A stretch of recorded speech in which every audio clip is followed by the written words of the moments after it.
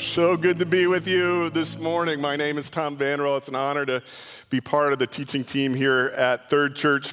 We're going to be in Isaiah chapter 30, verse 18, kind of focused on one verse this morning. If you grab your pew Bibles there, page 704. If you're looking it up in our Spanish Bibles, that would be page 613. By the way, I am not on staff here at Third. Some people don't know that.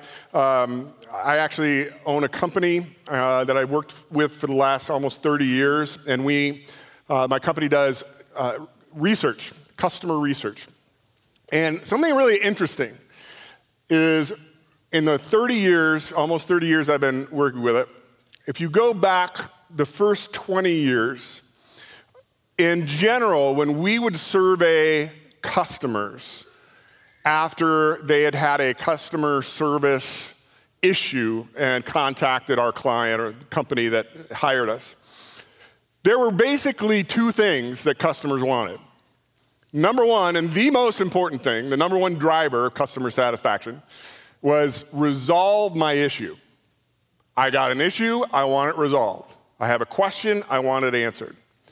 The second driver was courtesy and friendliness. So resolve my issue and be nice. Okay, that was it. And for 20 years, there might have been, little things that would pop up here or there depending on the company and the industry and the market that they were working in. But those two things it was just those two things. And then about 10 years ago, we began seeing consistently this brand new emerging piece of the customer satisfaction pie. And it keeps growing over time. And that piece of the pie is time-related dimensions of service. So now it's resolve my issue, but don't make me wait in the queue for 20 minutes before I get a human being. Answer my question, but I don't want to be put on hold. I don't want to be transferred to somebody else. I want it resolved, and I want it resolved now. We are a culture that is increasingly losing our patience. We don't want to wait. And I get it. We live with a phone in our hand, in our pocket, in our purse that gives us instant access to more information than could have been contained in every library, all the libraries of the world 20, 30 years ago. Right there in the palm of the hand. Don't have to wait. Just Google it. So now we come to Isaiah, the prophet, and he says, "Yet the Lord longs to be gracious to you." Just hold on to that second. The Lord longs to be gracious, to give you favor and honor and love and forgiveness that you don't deserve. He longs to be gracious to you. Therefore, he will rise up and show you compassion, not condemnation, compassion. For the Lord is a God of justice. Blessed are all who wait for him. Blessed are all who wait. In a world that is increasingly impatient. Well, as Mike said, we are in between this Sunday in between. We just finished book of Revelation. Now we're going into Advent. And I don't know whether you know this or not, but Advent always creates a conundrum for churches that celebrate Advent every year. And the last few years, Kevin would come in and go, well, what do we do with Advent this year? Because we've been doing it every year. Every year the church does Advent. Every year we do the Advent season. What are we going to do this year? And it's hard because it does, when you do it over and over and over and over again, it's like, well, how do you bring some new life to it? So I want to just acknowledge that this year, as we move from Revelation into Advent, it actually adds some layers of meaning to Advent that I want to unpack for us today. Okay? So, first of all, when we stand up and we do the Apostles' Creed, and multiple times a year we recite the Apostles' Creed, very old creed, and in that creed we say, I believe in the Holy Catholic Church. Now, I don't know about you, but I, growing up, was always kind of a mind like, wait a minute, I'm not Catholic, right? I'm not, Pope seems like a nice guy, but he's not my man, you know? So what is this Holy Catholic Church thing? Well, keep in mind that when you say Holy Catholic Church, Catholic is the Latin word meaning universal. So when you say Holy Catholic Church, what you're saying is, I believe in the church, in the expansive, universal, every believer, every person who is part of the body of Christ. I believe in that expansive church that is beyond the borders and barriers of denominations. Now, let's go back to Revelation, because in Revelation chapter 7, verse 9, and in fact, in chapter 5 and in chapter 13, we keep hearing this, that Jesus, through his blood, the Lamb was slain, and through him made way for every nation and tribe and people and language to be part of the body of Christ. Every nation, tribe, people, and language. And when John got his revelation, there were no denominations. So I think you could even add to that. Every nation, every tribe, every people, every language, every denomination. Say, well, wait a minute, hold on. Bear with me this morning, okay? I've had an experience over my spiritual journey of a lifetime being part of many different denominations and traditions. So I'd like, number one, to acknowledge that in this room, we have people that come from almost every spiritual background you can think. A year or two ago in the auditorium down the hallway, I asked people to raise their hand. I'm not going to do that this morning, but hey, if you were raised Reformed. And you know what? There were very few people that were raised in the Reformed church. I thought that's fascinating. We had people who were raised Catholic. We had people that were Pentecostal. We had people that were Christian Reformed. We had people that were mainline Presbyterian. We had people that had no spiritual background whatsoever. So I just want to acknowledge that in this room, we have people of every spiritual background. So again, give me an umbrella of mercy here. I'm going to make some really broad generalizations this morning based on my observation. This is just my observation. But in my experience, can we go to the chart there on page 8? So when I was raised in the Methodist Church, which is kind of on this to your right there on the spectrum. And it was a mainline church.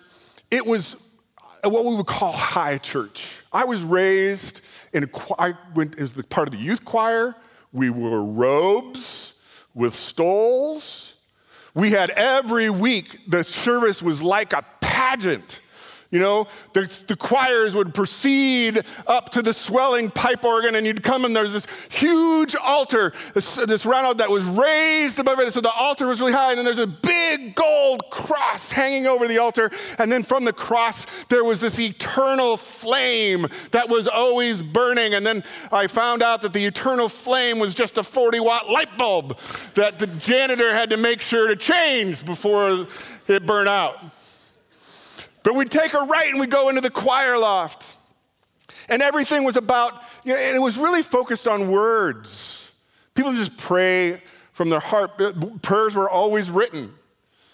We're always reading things. We're always doing the liturgy. We're always doing the responsive readings. Everything was focused, and it was tradition. Tradition. There's a story. I remember growing up in the Methodist Church, there's a story of the youth choir that decided on their own. They said, you know what would be really cool as they were getting towards Easter? If we all made a cross, like little wooden crosses. And as they were practicing for that Easter Sunday, the intro processional hymn was Onward Christian Soldiers. So we're going to have these crosses and we're going to hold them up. So they get there, they're so excited, and they're in the fellowship hall waiting for the processional, and they get their crosses, and the pastor goes, what is that? And they say, oh, well, we've made these crosses, we're going to carry them up the procession. And he goes, no, you're not. That is not acceptable. This is not part of the tradition. You didn't get permission from anybody to do this. Put those crosses down. So they lined up the crosses in the fellowship hall and proceeded down for the processional, saying, onward Christian soldiers marching us to war, with the cross of Jesus stuck behind the door.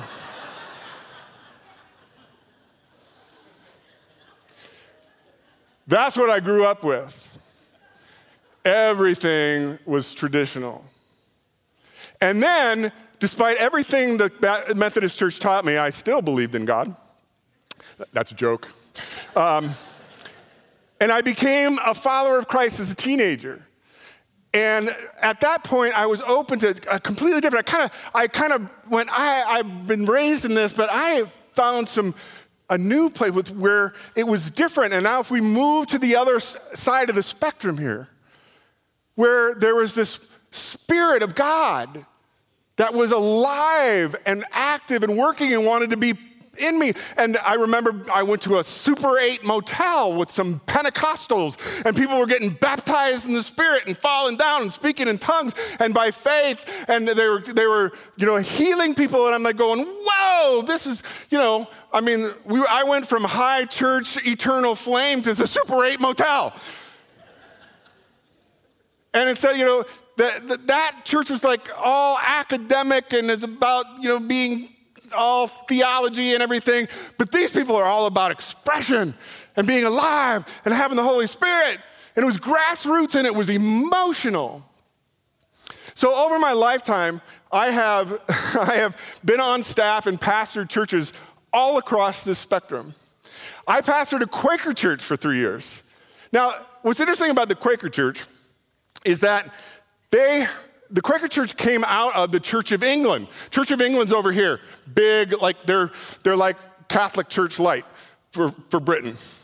And so the Quakers protested, Protestant, that's where we're going to protest.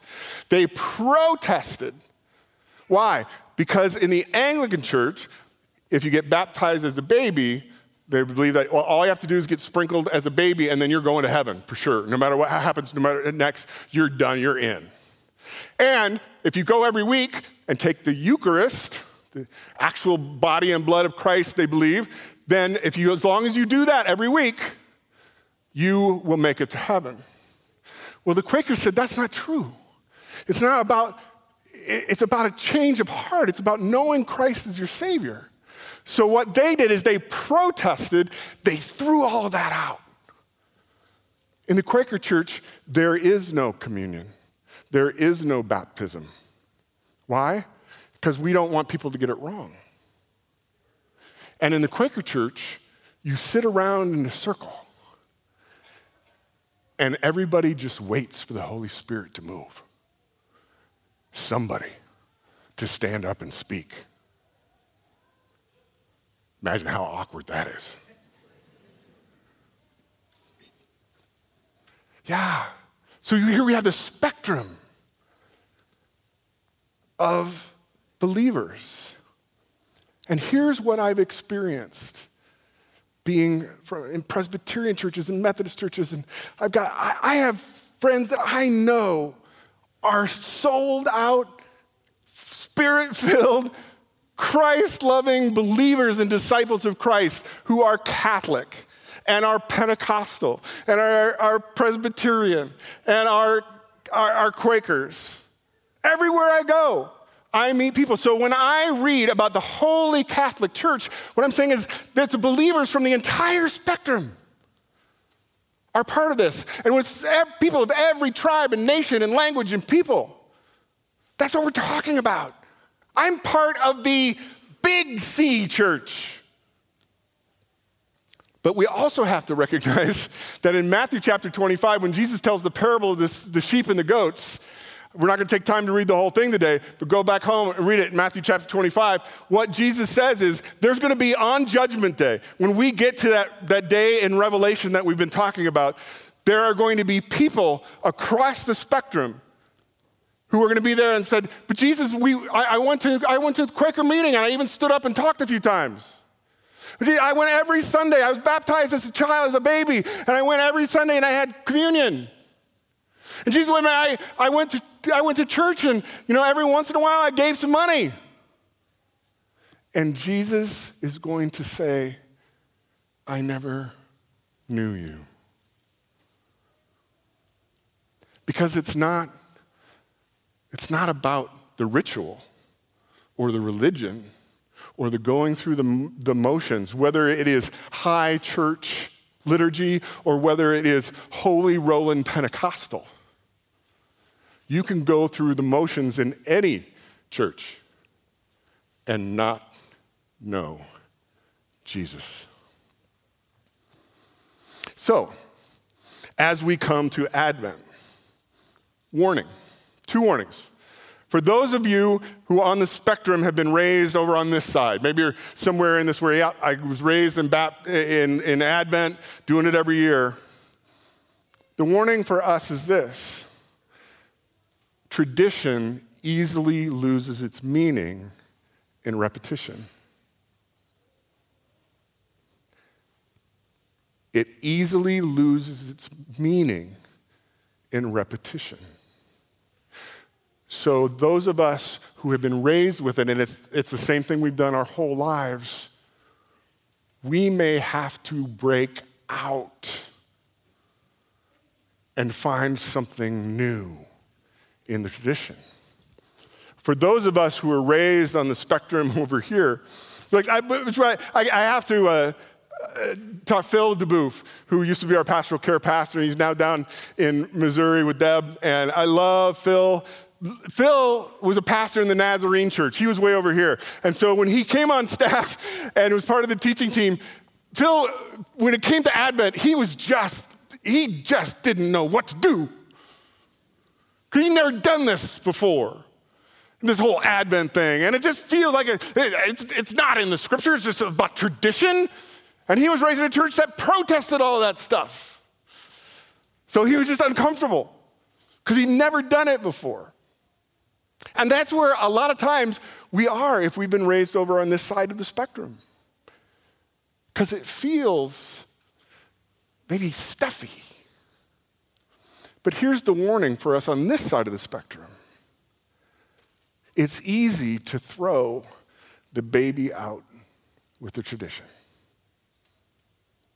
with the bathwater, because there are things about the tradition that have important and really powerful meaning. So if you're on this side of the spectrum, you may need to open your heart to say, maybe I need to try it rather than dismiss it. Maybe I need to open up the fact that God may have something for me in the Advent tradition. So, let's talk a little bit about Advent. Advent comes from the Latin word also, adventus, meaning coming or arrival. And we always think of Advent in terms of Christmas, right? Because we have the Advent calendar and we do it every Christmas and it's all about getting us and waiting for the Christ of Christmas. But there are actually 3 separate arrivals that we celebrate in Advent. So this might be new for you. I want you to consider this. So first of all, the first coming is when Jesus came to Bethlehem that we celebrate in Christmas. And that is part of the Advent tradition as we prepare our hearts for the coming of the Christ child. But the second celebration of Advent is the second coming of Christ that we talked about in the book of Revelation. It is the how long, O Lord, how long until you come and bring justice? How long till you come and we can experience the fullness of your salvation? How long until you wipe out evil and you create a new heaven and new earth? It's that longing, that he longs to be compassionate. He longs to bring this to us. So how long do we have to wait? See, that's layered in there as well. So as we are preparing for the coming of Christmas, the coming of the Christ child, we are also preparing for something that, with Christmas, we're walking with something that has already happened. We are waiting with the exiles. But with the second coming, we're waiting for something that has yet to happen. So we are remembering and we are looking forward to something that hasn't happened yet. But then we have the third arrival, and that is the coming of Christ into the heart of everyone who would open their heart to believe in him, to receive him into their life, to be their Lord and King and Savior. And that's where you come in. Because the other thing that we celebrate in Advent is Jesus coming to me, coming to you, new and afresh, renewing that presence of Christ in me. Advent is about embracing the wait. So let's think a little bit about Christmas. Because in a world that is increasingly impatient and doesn't want to wait, the whole reason the Jesus movement took over the world in the first century, as we studied back in the book of Acts a few years ago, is because the believers of Christ were countercultural. They weren't protest, they weren't anti, they were counter. They were providing a different way. They were called the people of the way. And they gave people something different in the way they responded to people, in the way they lived, in the way they acted, that made them go, nobody does that. Why do they do that? So let's think about Advent in terms of being countercultural. So we talk about a couple of ideas. One, Christmas is so commercial, isn't it? It is. I mean, we were hearing Christmas music weeks before Thanksgiving. Anybody else get sick of that? Like, come on. So maybe I need to find ways to make it not about the commercial nostalgia. Maybe I need to make it about the waiting, something spiritual about it. And again, there's lots of different ways you can do it. How could you do that? How could you step into the spiritual and not the commercial? Let's think about that. Christmas is all about being busy, isn't it? I don't know about you, but more often than not, I get to January 2nd and go, oh, thank you, it's over. Pack it up, put it back in storage. Because it's so busy and we're so tired and we had so many crackers and cheese balls and chocolate and pie and we open on this all and we go from here to there to there to there to there to there and we're all tired. So maybe Advent is about being countercultural and saying, wait a minute, we're going to push the pause button multiple times a week. You know what? I am going to go to my car during my lunch break and sit in the quiet. I am going to find places where during my week, I am going to just hit the pause button. I'm going to get by myself in a quiet place. And maybe I read some scripture, or maybe I just listen to maybe I just sit in silence. And Christmas is a lot about getting. And I get it. Yeah, we all know it's about giving, but come on, who doesn't go, I wonder what they're going to give me for Christmas this year? And we go, yes, it's about giving. I want to give to my grandkids, but everybody does that. I want to give to the kids. I want to be generous with my children. But come on, everybody does that. Yes, I want to be generous with my team members and my employees. I want to be generous with my friends, but everyone does that. Maybe this year we need to do something that is about radical generosity, where it is, I am going to do something that is unexpected. Something where I am generous in a way someone goes, nobody ever does that. So I am so excited about where we're going in Advent this year. I am so excited for Darren and Katie and Clayton and what they put together along with our executive board, what Mike and the worship team and Hannah and everybody have got planned this Advent. Because they have created for us opportunities, no matter where we are on the spectrum, opportunities to kind of maybe break and try something new and find a fresh spirit this Advent season. So a couple of action steps. One, Mike is put together an Advent playlist. Isn't that awesome? Yeah. So maybe we pull out the Advent playlist and have that playing in the background at the house. Just thinking about in the background, songs, music, words that have something special to teach us in the Advent season. We're going to practice radical generosity, a reverse offering. Clayton's got more about that next week. We're going to have opportunities to hit the pause button on Wednesdays in Advent, right here in the sanctuary. Every Wednesday, we're going to have worship, an opportunity to kind of go, look, I never do this, but midweek I'm going to take some time and I'm going to go to the church and I'm just going to sit and worship between Sundays. So those are opportunities that the church is facilitating for you. But I want to ask you this morning, would you be open, even this morning as we finish up? We're going to do our usual thing. We're going to have elders and deacons serving communion. We don't have any prayer ministers this morning because taking a break for the Thanksgiving weekend. But would you just open your heart as we worship with a few songs and finish with communion to just say, Lord, what can I do? What would you have me do this Advent season to experience it new and fresh? Let's pray.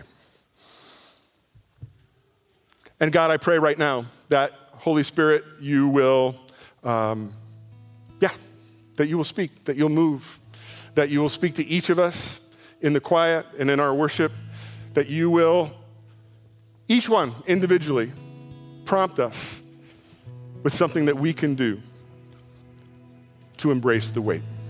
In Jesus' name.